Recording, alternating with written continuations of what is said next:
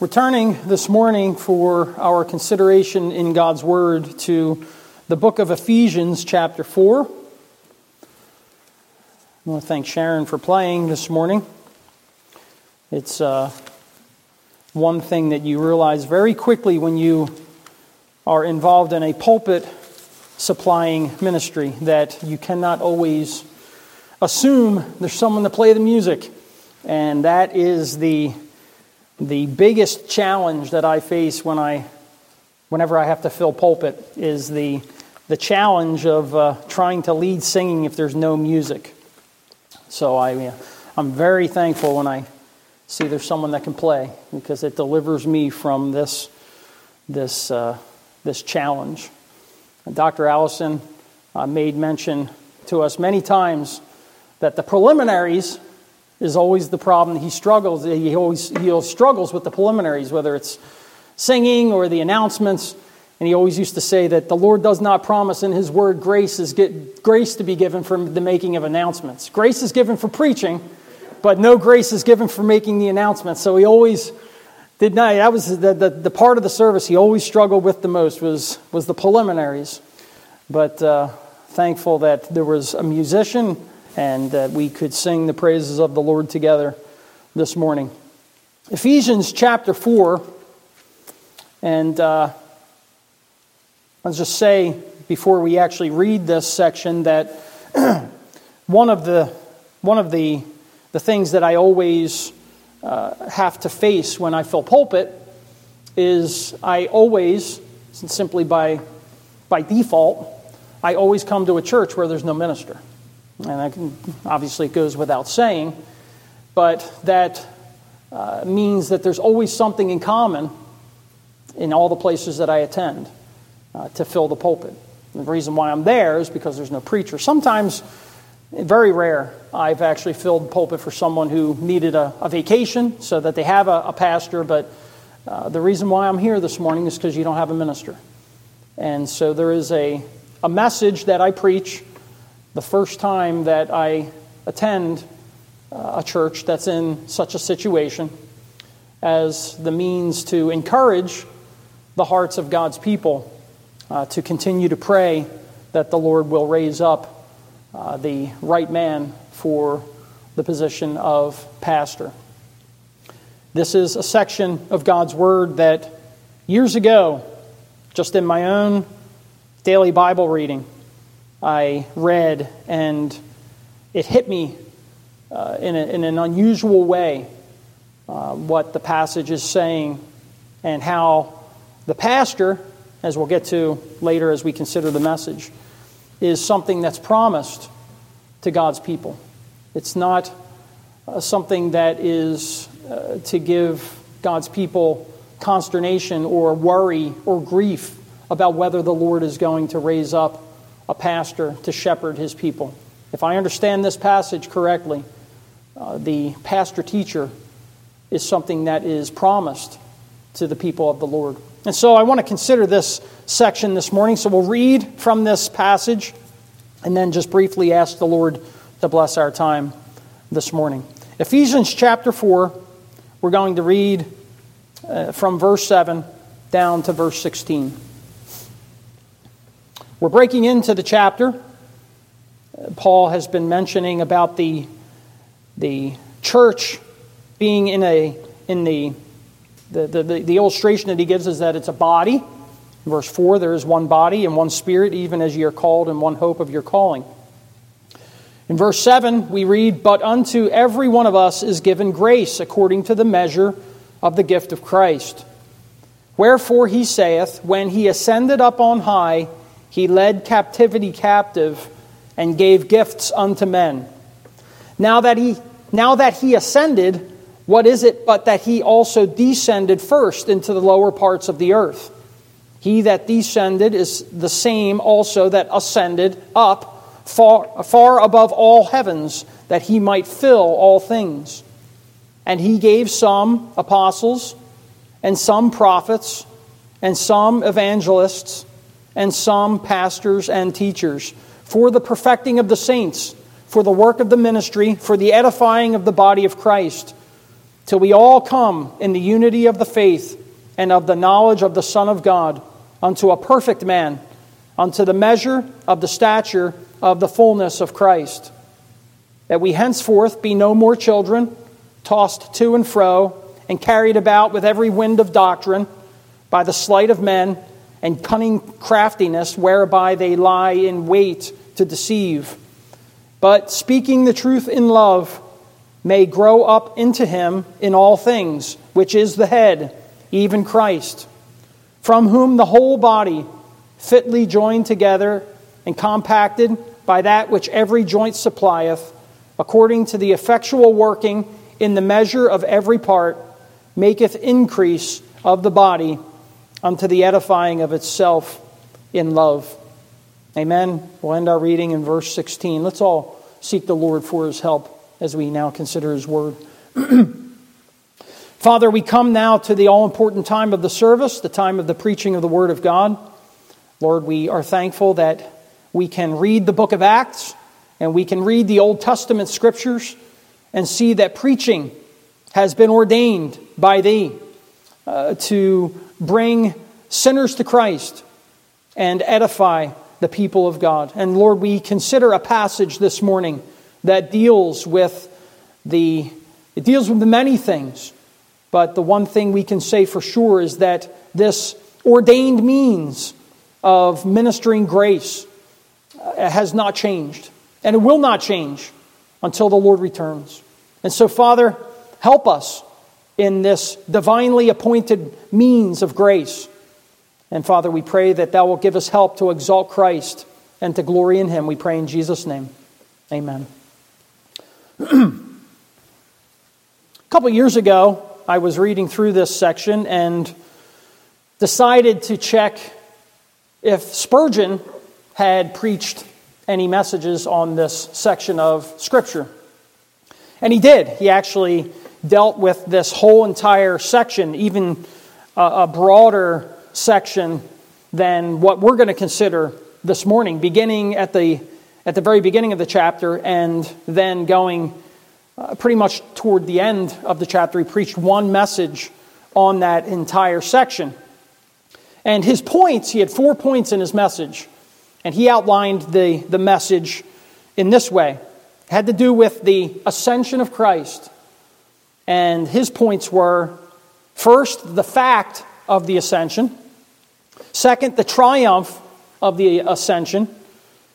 Third, the gifts of the ascension. And then fourth, the bearing of our Lord's ascension upon sinners.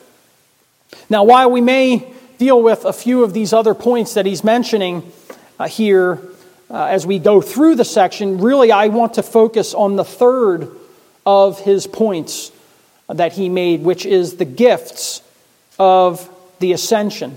Or as I have entitled this message, the gifts that Christ gives to His church. The gifts that Christ gives to His church. Now, the immediate context, I mentioned it a few moments ago. Paul is giving an exhortation to the Ephesians to continue to function as a body, that there would be continued unity among the church. If you don't have disunity in your church now, thank the Lord for it.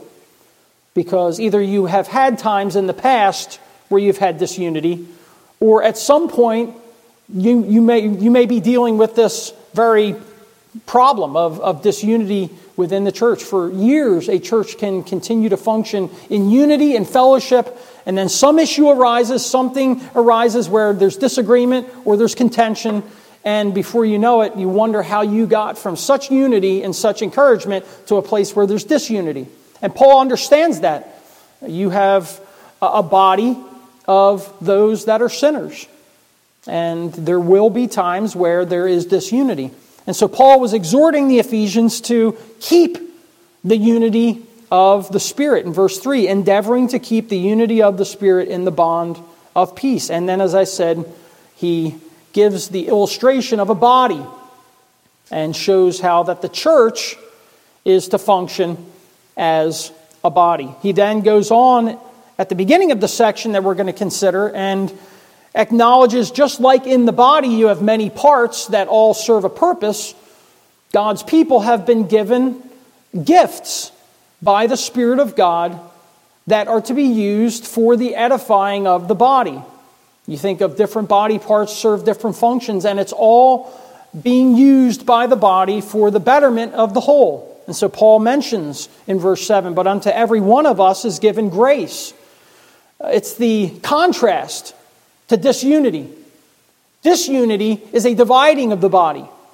Paul is saying not only are we to be in unity, but the Lord has given us gifts.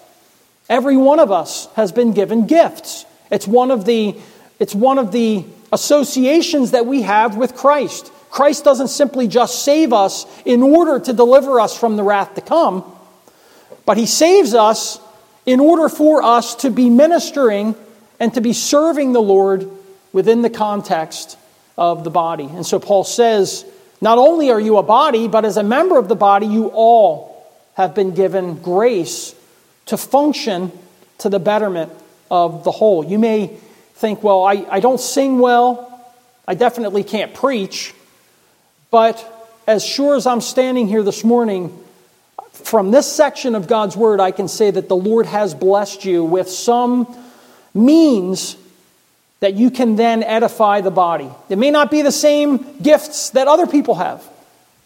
I was told that this pulpit was made by one of your members. A gift given to edify the body. He may not be able to preach. He may not be able to teach. He may not be able to evangelize the streets. Whatever his gifts may be, but he used his gifts to accomplish something to the edifying of the body. And so, regardless of how strange you may think the gift has been given by the Lord, use it to the edification of the body. But it's not just this general theme of the Lord giving gifts to the edifying of the body that Paul mentions. He then goes on to connect the fact that gifts are given to the church. He connects that giving of gifts to the work of Christ. It isn't just that the Lord gives gifts in His church in order to bless God's people. But Paul here ties in the giving of these gifts to the church, to the work of Christ. If Christ's work is accepted by the Father, and we know it is, if Christ rose from the dead and ascended on high, and that's where He is now at the Father's right hand, if His work has been accepted, Paul then ties the giving of these gifts, or the encouragement of the body, he ties it into the work of Christ. So that we can say that the Lord is going to continue to save sinners, but He's also going to continue to save sinners, and one of the accomplishments that He's going to do is bring them into the body, not just save them, but He's going to bring them into the body in order to edify the body. And that's an aspect of the work of Christ that we often overlook, is that Christ has one of the goals, if you will, or one of the desires that Christ has in the salvation of sinners isn't just to deliver them from hell and to set them up as trophies of grace, but one of the purposes of redemption is to bring sinners into the body to edify the body of Christ.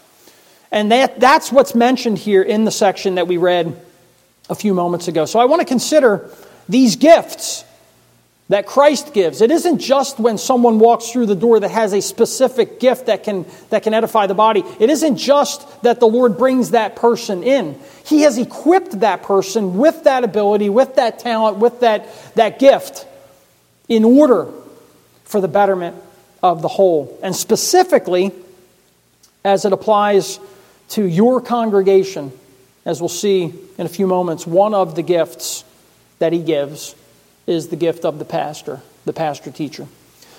So I want to consider the gifts that Christ gives to His church. First of all, the gifts that Christ gives to His people are by virtue of His victory over sin, death, and the devil. Verse 8 tells us, "Wherefore He saith, when He ascended up on high, He led captivity captive and gave gifts unto men."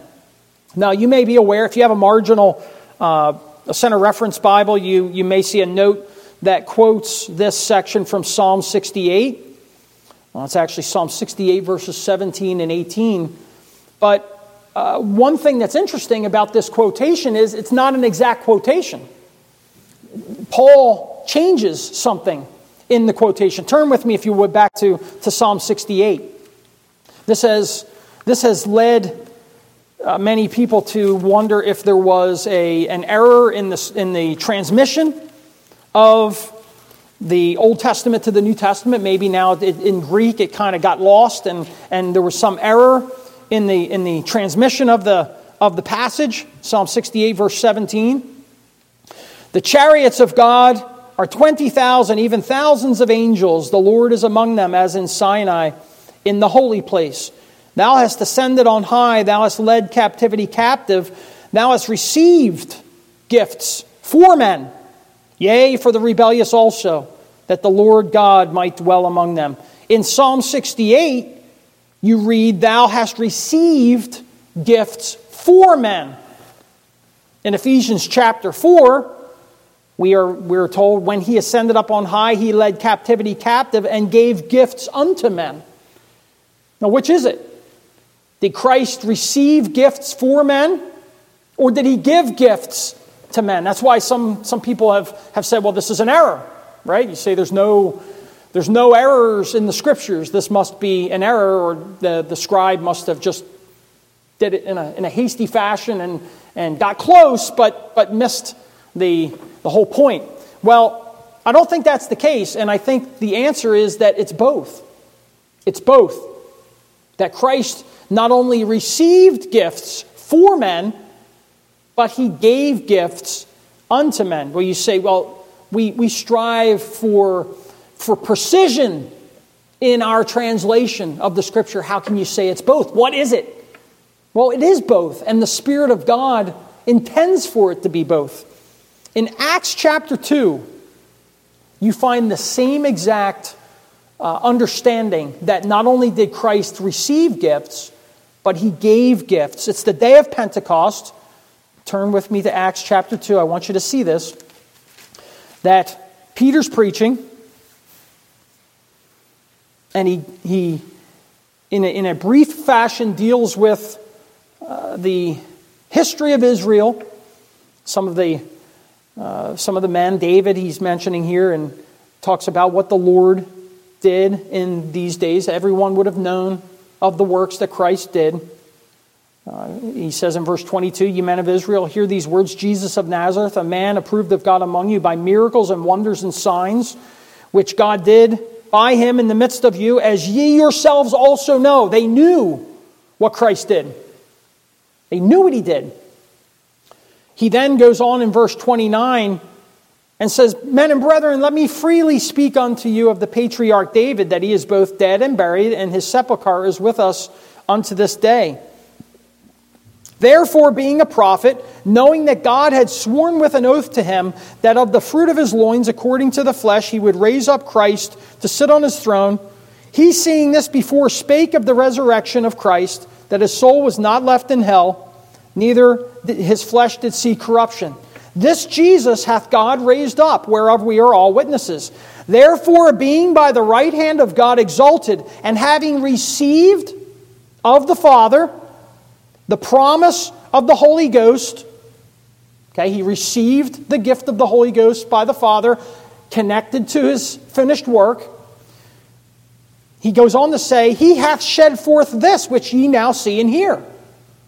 So the same one who by virtue of his finished work received the gift of the Holy Ghost by the Father, in the same verse is said to then have taken that and given the Holy Ghost on the same day. Right? The same, what you are witnessing, Peter's saying, is the Lord received this gift from the Father, and he now is giving it. It's one event. The giving of the gift, and then Christ sharing that with the body. That's why I say in our passage in Ephesians chapter 4, and then the quotation from Psalm 68, it's both. Psalm 68 is only dealing with the one aspect of Christ receiving it from the Father by virtue of his finished work.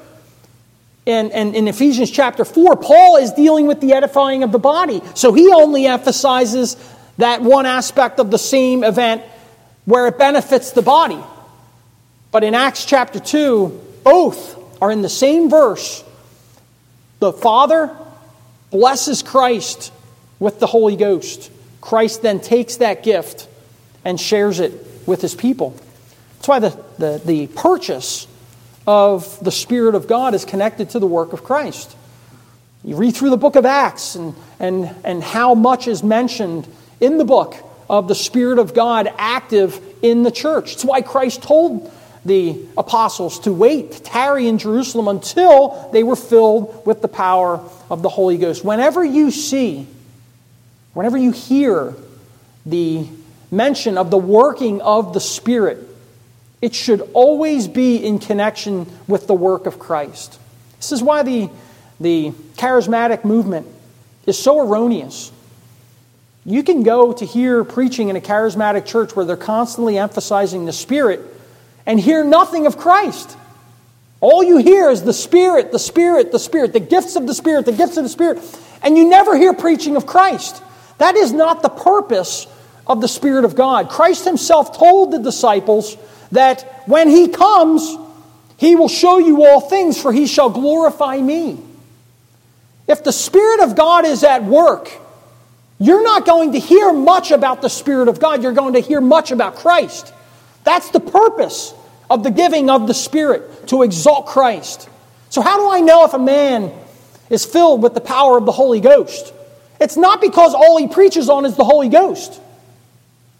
A man is filled with the power of the Holy Ghost if he emphasizes the person and work of Jesus Christ. And so you see that here. Christ is given the Spirit, and he then gives it to the church in order to see souls saved. Yes, we need the power of the Spirit in evangelism, but also to keep the unity of the body, because that also reflects the work of Christ. And so I wanted you to see that you may be reading this and say, wait a minute, that's a misquote. It's not a misquote. There's two aspects to the giving of the Spirit. One is the Father gives it to Christ. Christ then gives it to the church. And you can't understand what he talks about later in these gifts, what they are. You can't understand that until you understand how Christ, but not by virtue of him being the second person of the Trinity, but by virtue of his work as the God-man, the mediator, then gives the Spirit. The Spirit is not given because Christ is God. The Spirit is given because Christ, as the God-man, was successful in his work as Redeemer. There is a difference. The Lord could give the Spirit by virtue of his deity. He's God. He could do what he will. But in the divine economy, the Spirit is given because Christ's work is successful. And so you and I enjoy the blessing of the Spirit of God as a gift that Christ gives by virtue of his finished work. Martin Lloyd-Jones says upon this text, the same person receives and gives. The giving presupposes the receiving, right? If Christ gives it, it presupposes he received it. It's not by virtue of him being God, but he received it. But granting that, says someone, what about the question of the authority and inspiration of the Holy Spirit? The answer is that the same Holy Spirit who inspired David when he wrote the Psalm has inspired the Apostle Paul when he wrote the 4th chapter of this letter to the Ephesians. And what he does in both cases is to show that all the gifts that come to the church come from and through the Lord Jesus Christ. In the one instance, he emphasizes that it's the Father who gives them to the Son. In the other, he emphasizes the Son who gives them to the church and her individual members. There is no contradiction. Both statements are true. Indeed, it is precisely here that we see so clearly the lordship and the sovereignty of the Holy Spirit. And he's talking there about the giving of the inspired word. It isn't a mistake. As a matter of fact, the Spirit of God in his wisdom is giving a full picture of what Christ does now that he is seated at God's right hand. After his successful work as Redeemer, Christ ascended back to heaven as a victorious conqueror. Spurgeon says the illustration which has been given, usually given, is, I think, so good that we cannot better it. When generals and kings returned from war in the old Roman ages, they were accustomed to celebrate a triumph.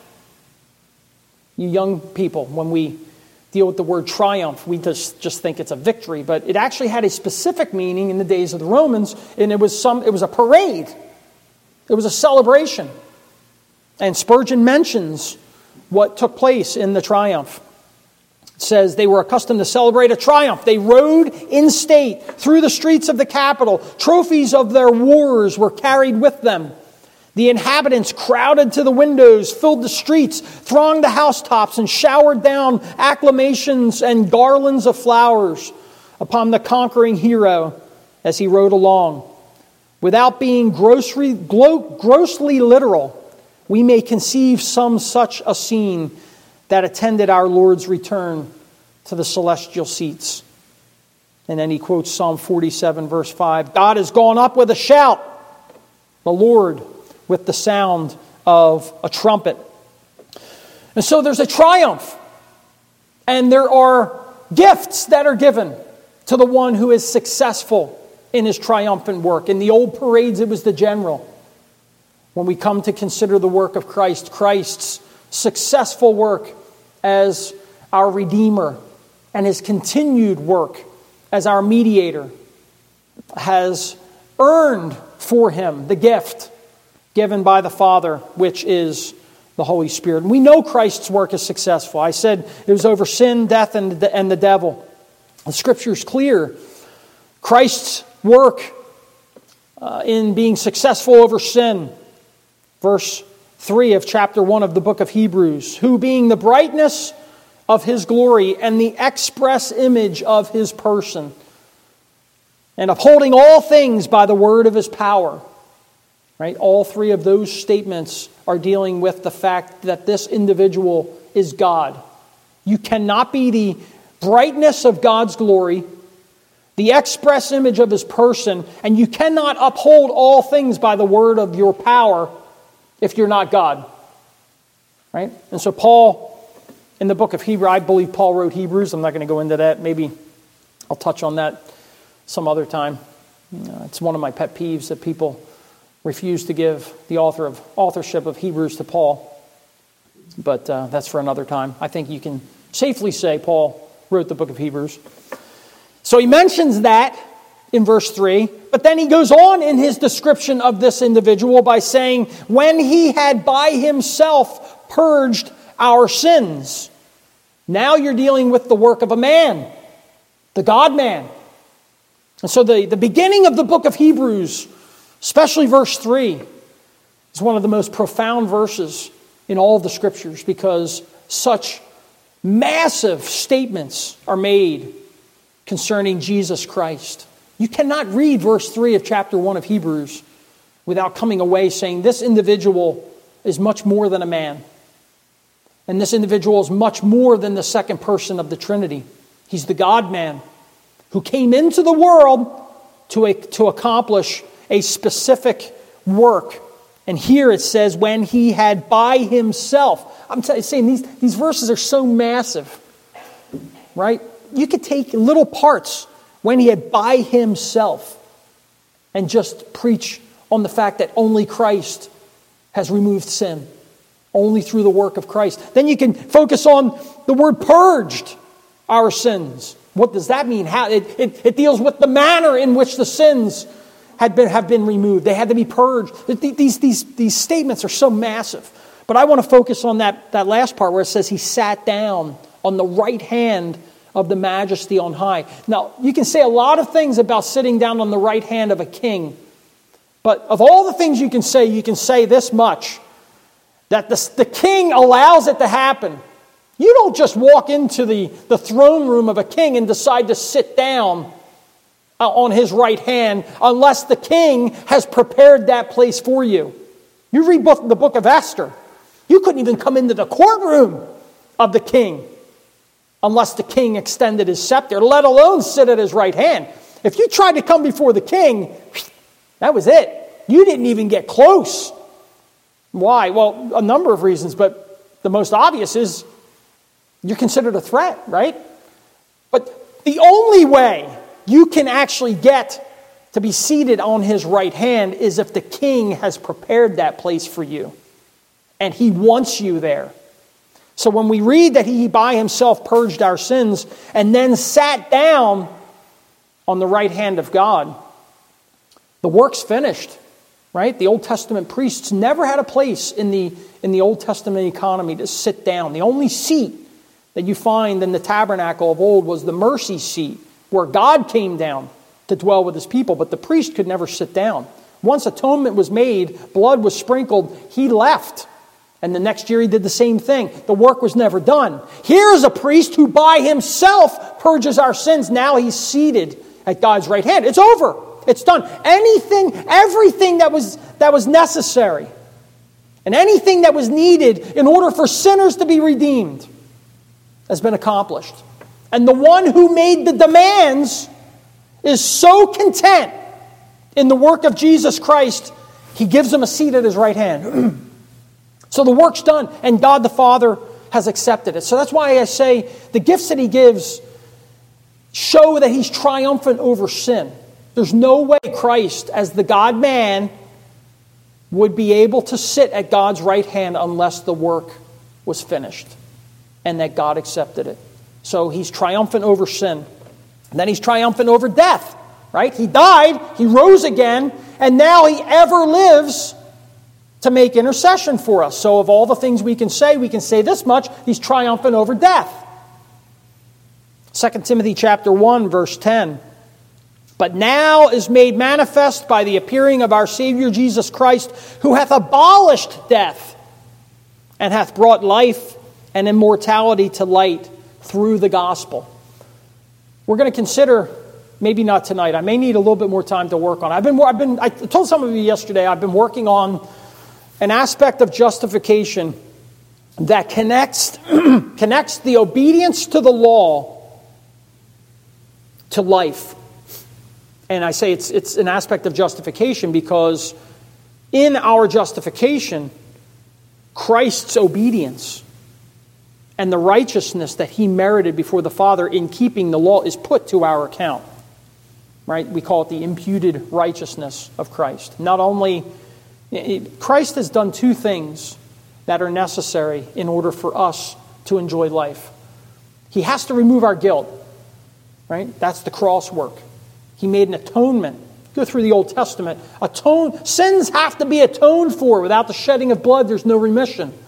So the Lord makes it clear. There has to be the shedding of blood to remove our transgressions. What is a transgression? You have a law that when you break it, it's sin. It's a transgression. So in order for us to enjoy life and to be with the Father for forever, everlasting life, our guilt needs to be removed. Otherwise, we're ripe for hell. The Lord has every right to condemn us to hell if our guilt for the violation of his law is not removed. But that only deals with the negative, our transgressions. In order for us to enjoy life, life is promised only to those who obey.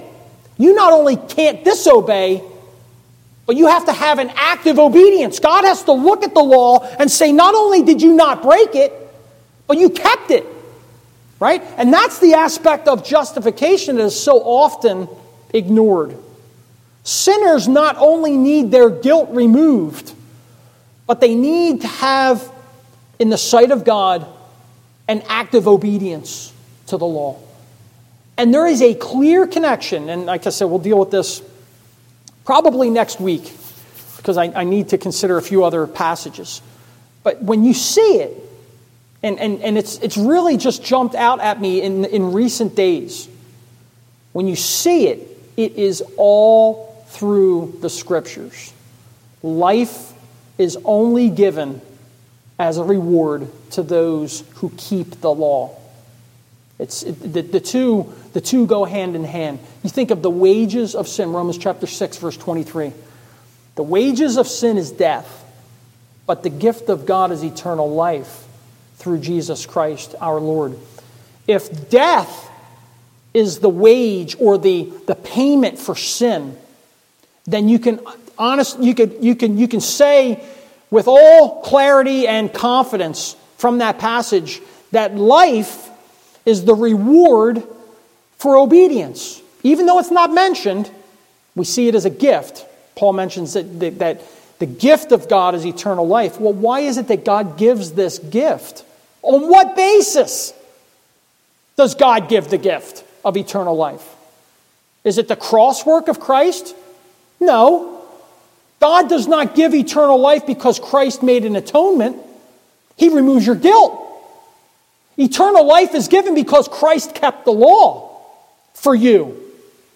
That's why in that same book in Romans, Paul says the gospel is the power of God unto salvation to everyone that believes, for therein is the righteousness of God revealed.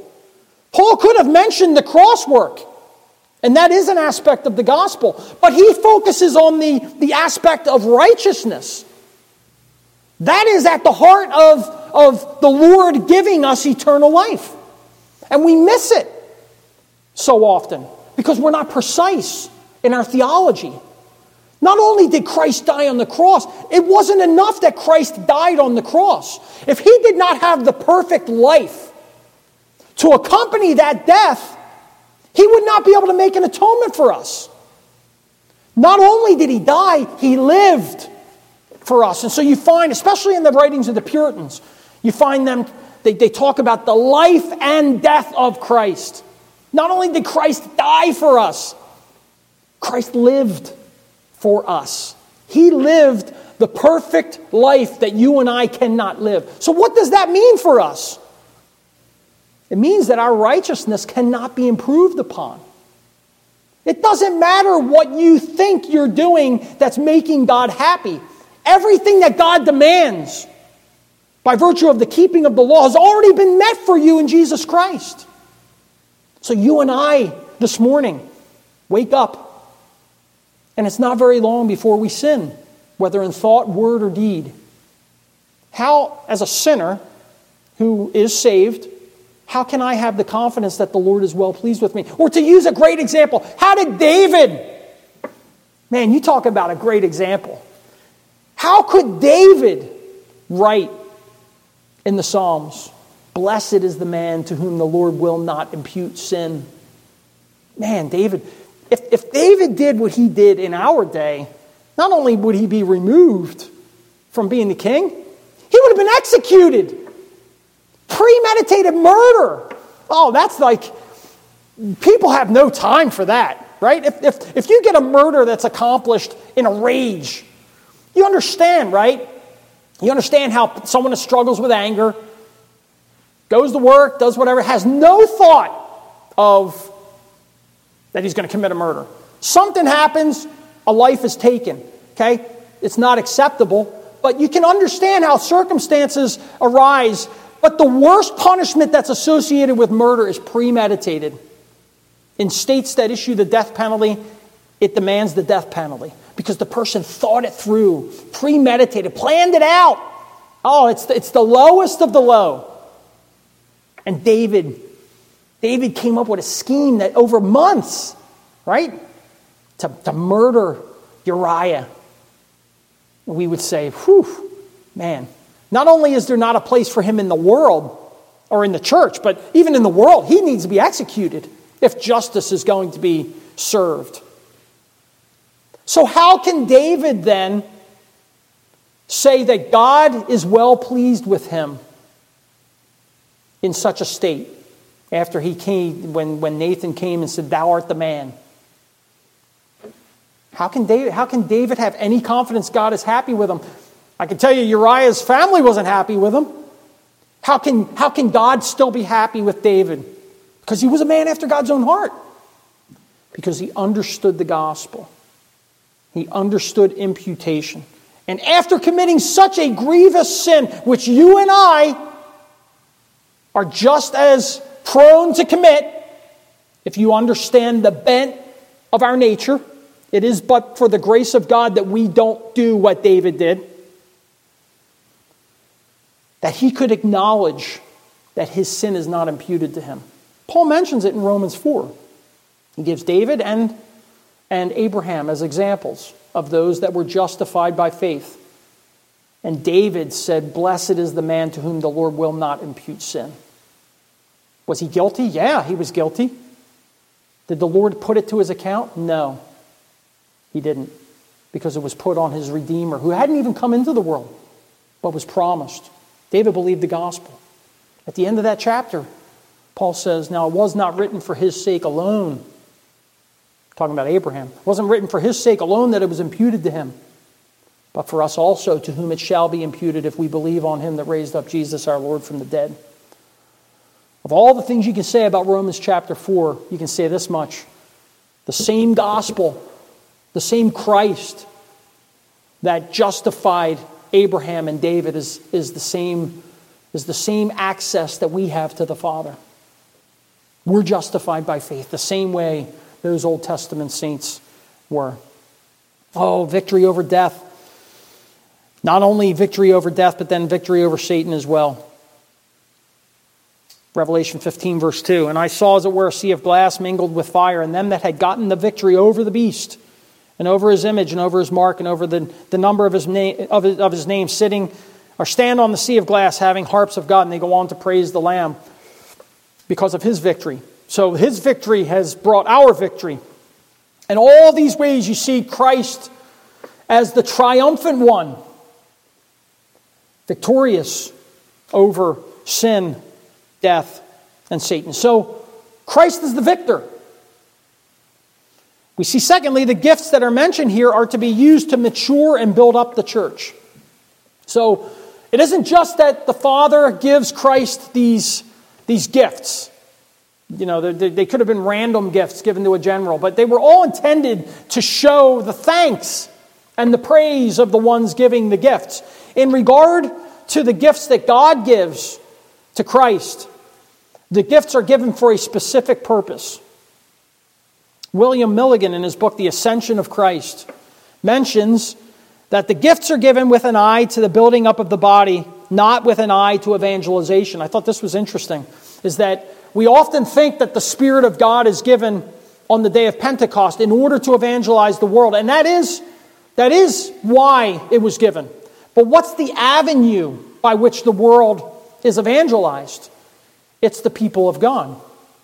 And so you find the emphasis in the Scriptures is placed upon the giving of the Spirit in order to build up His people to then go forth to evangelize.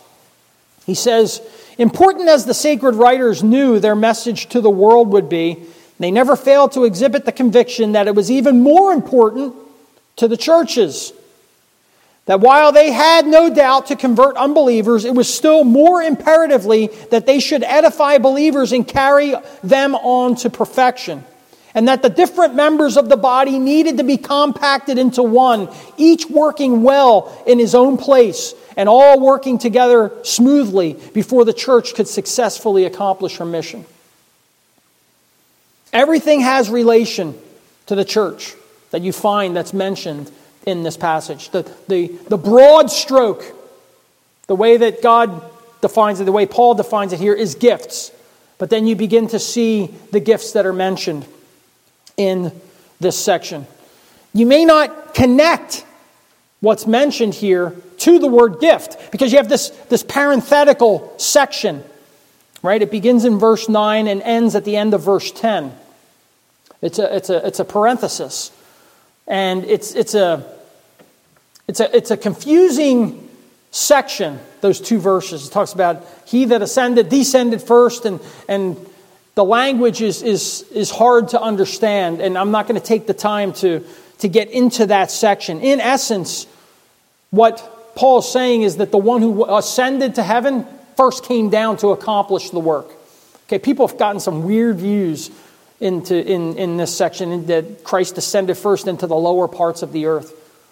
Okay? And they said that somewhere between his death and his ascension, he went into hell. Okay? That they say that's the lower parts of the earth. That's nonsense. Okay? All Paul's saying here is that the one who ascended first came into the world to accomplish the work, and then went back to heaven. Okay, that's in essence what's being said in the parenthesis. It's hard reading, but that's the sum of what Paul's saying. He doesn't want you just to focus on the ascension without understanding that the ascension took place because he first came down into the lower parts of the earth, lower than heaven, right? He came down to earth to accomplish the work. Then he went back to heaven. He's saying that Christ's ascension is based upon his successful work as our Redeemer. But if you want to understand the argument he's raising about the gifts, leave the parenthesis out for a second. Go from verse 8 to verse 11, and you'll understand what Paul's getting at. Wherefore he saith, when he ascended up on high, he led captivity captive and gave gifts unto men. Verse 11, and he gave some apostles. You see the connection? These aren't just random gifts, right? We give gifts, although we give gifts for Christmas. Our kids have no idea what they're going to get. And, I remember growing up, we didn't have a lot of money, and I often was disappointed with the gifts. It's one time my dad got me a Wayne Gretzky jersey that I knew he got from a thrift store. And so in my mind, I'm thinking, well, he didn't spend much money on it and everything. Instead of actually enjoying the jersey, which is a very nice jersey, it's an authentic Wayne Gretzky jersey, all I focused on was the fact that I know he only paid like $5 for it. And so I got all mad and upset.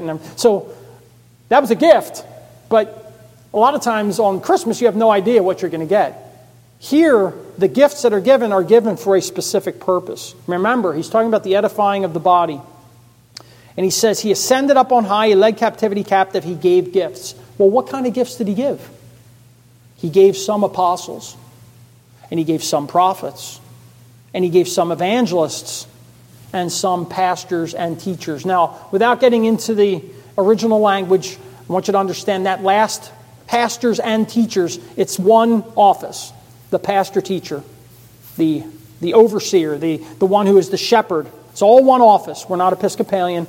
We're not independent. We believe that the Lord gives the pastor-teacher for the purpose of the edifying of the body. These offices, some of them have passed away, regardless of what the African Methodist Episcopal Church teaches. There are no apostles. One of the aspects of being an apostle was you had to visibly see the risen Christ. That's why at the beginning of the book of Acts, there was only a select number of men that could qualify as apostles, which were, according to Luke, were with us from the beginning. Right? They saw Christ. Well, that rules out. That means that apostles were only raised up for a specific period of time. Right? There's some debate as to whether the office of prophet is still in the church. Because of the other two that are mentioned here, they being evangelist and pastor-teacher, I believe that the second office has passed away as well. The prophetic office. That was given in times where it was connected with miracles as well. There were specific times in the history of the church where God raises up individuals that have been given this prophetic gift. I believe it's passed away. So that leaves us with the last two, evangelists and pastor-teacher. And the difference between the two is evangelists are those that preach the gospel. The second one is those that preach the gospel but also shepherd the flock. And there is a difference. There is a difference. In the book of Acts chapter 18, in dealing with Apollos, we read, and a certain Jew named Apollos, born at Alexandria, an eloquent man and mighty in the Scriptures, came to Ephesus.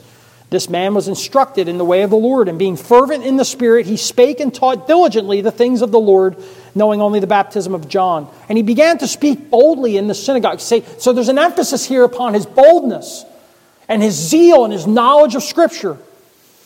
Whom when Aquila and Priscilla heard, they took him unto them and expounded unto him the way of God more perfectly. And when he was disposed to pass into Achaia, the brethren wrote, exhorting the disciples to receive him, who, when he was come, helped them much, which had believed through grace. For he mightily convinced the Jews, and that publicly, showing by the Scriptures that Jesus was Christ.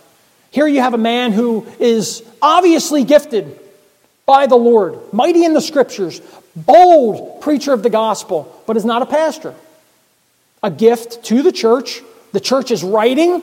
Wherever he was going to go, they wrote letters saying, receive him, he's a blessing, he's a gift. The Lord has given him to the church in order to edify. That's what I believe we should understand as the evangelist. Someone that preaches the gospel, but yet is not a pastor-teacher. And you can see it in the early church, and you can see it in our day today. Men who are not called to the pastorate, but yet continue to preach Christ. It's one of the things that I enjoy doing. I believe that the Lord has led me to study and has led me through the seminary in order to be an edification to the body of Christ. It wasn't very long in my studying that I realized I'm not a pastor. I'm just not a pastor. I mean, the people that know me probably are chuckling a little bit because they would say amen. I couldn't imagine having you as my pastor. But I tell people that simply because I came to the realization that I am not called to be a shepherd, a pastor that the Lord blesses His church with. Doesn't mean that you can't minister to the church and edify the body. There are gifts given, and one of the gifts is the gift of evangelist, or one who heralds forth the gospel, preaches the good news. And so the Lord raises up men for that purpose, to encourage God's people through the preaching. You may look at the sections here or these gifts and say, well, we don't have apostles, we don't have prophets, and so all we have is pastors or evangelists and then the pastor-teacher.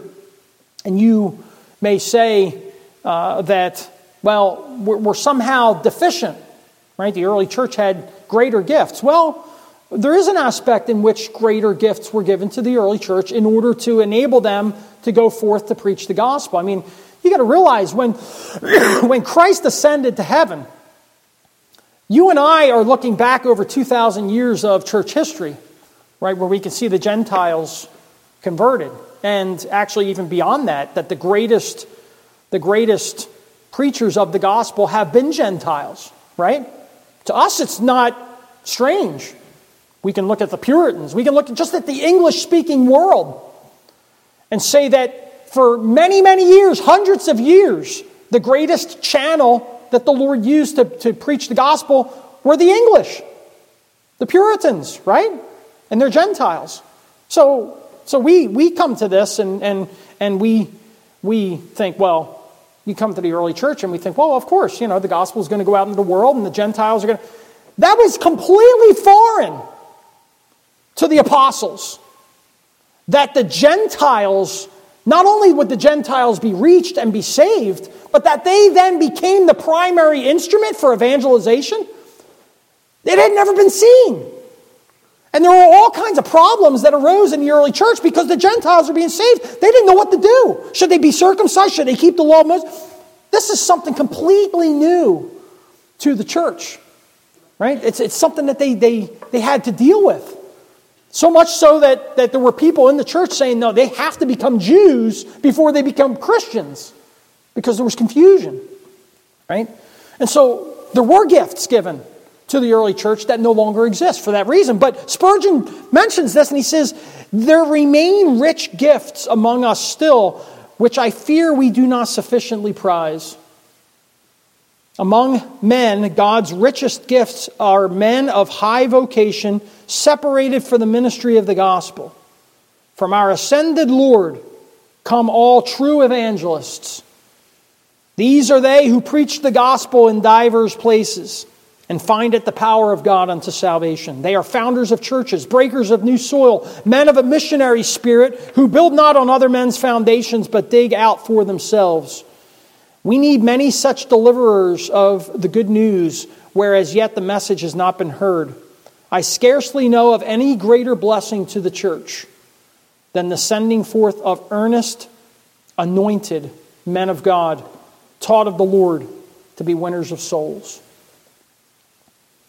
I focused upon that first section where he says, there remain rich gifts among us still, which I fear we do not sufficiently prize. I know I've been guilty of devaluing the men that the Lord has raised up to preach the gospel. Times in my own life where maybe something happens, you don't agree with the minister on something, or the way it's being run in the church, whether it's the elders or the minister himself, and you don't sufficiently prize the pastors and the evangelists. We'll get to the pastor in a second. Spurgeon says, don't look upon the fact that 2 of the 4 offices no longer exist. Rejoice in what the Lord has given. He still has given men, evangelists and pastors, and we don't even sufficiently prize those 2 very often in the work of the Lord. So the evangelist, but then also the pastor-teacher. What can we say about the pastor-teacher? Well, from this section, in its context, we can say, first of all, that having a pastor-teacher is an indication of the grace of God at work, right? The Lord is obviously vested in His work when He raises up a pastor-teacher, or we'll just say a pastor, a shepherd of the sheep. But unto every one of us is given grace according to the measure of the gift of Christ. The pastor is an indication of the grace of God at work. The pastor, secondly, is an indication that Christ is still on the throne, isn't it?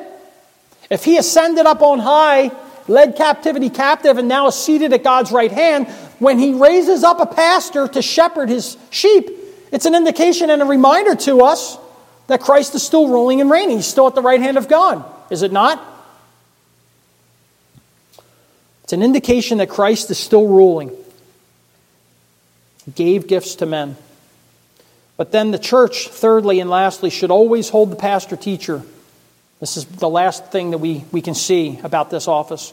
Should always hold the pastor-teacher in the highest honor as a gift given directly by Christ. Right? That's what the passage is saying.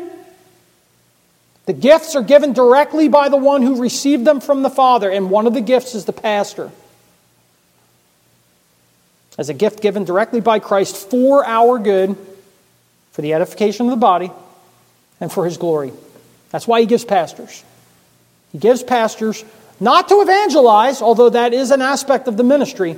Here we are told the reason why a pastor is given is for your good, the sheep, to edify the body. And you're gathered together here and you don't have a pastor.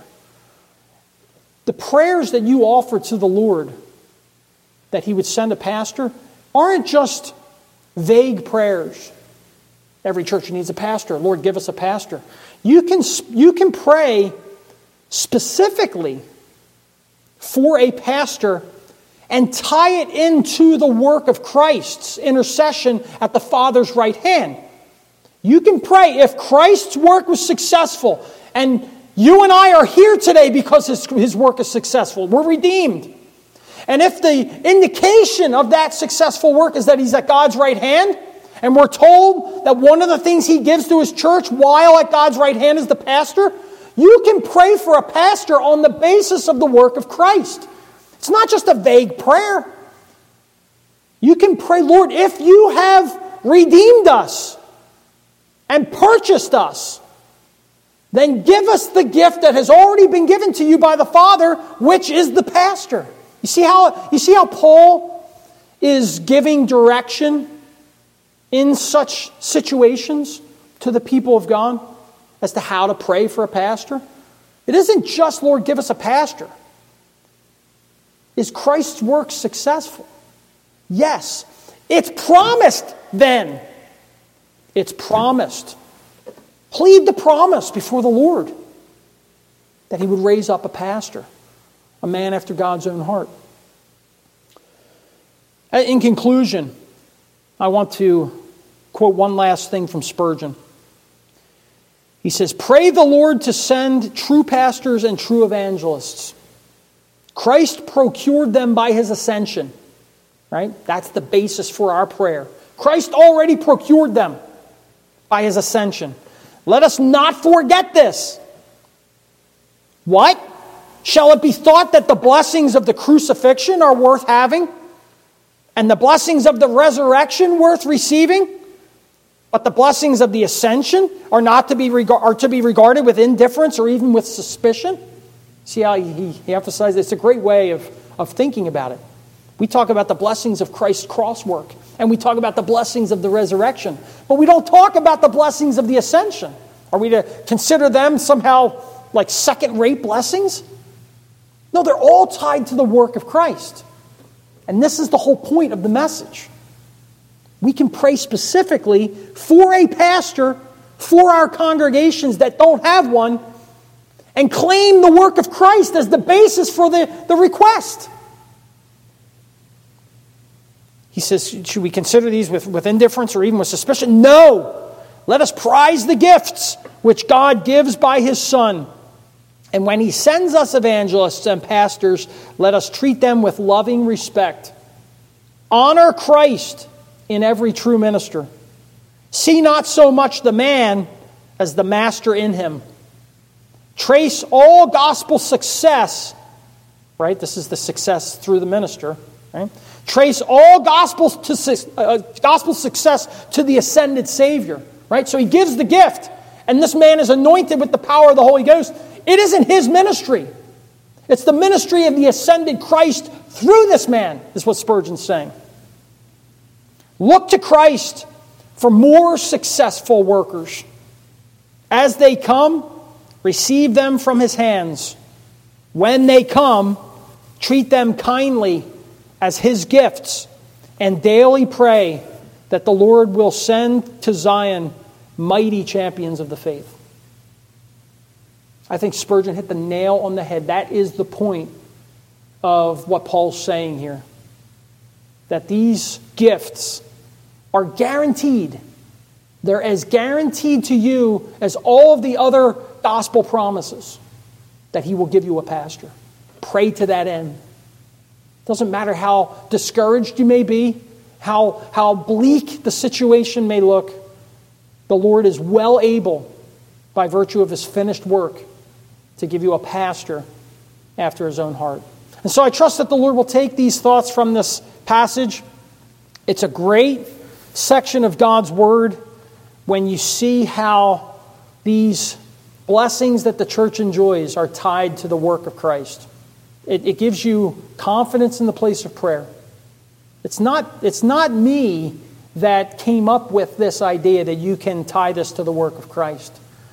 The Holy Ghost in His Word says you pray that the Lord will raise up pastors because they've been purchased by Christ. Christ has purchased them for us, for the good of the body. So I trust the Lord will take these thoughts and write them on our hearts for Jesus' sake.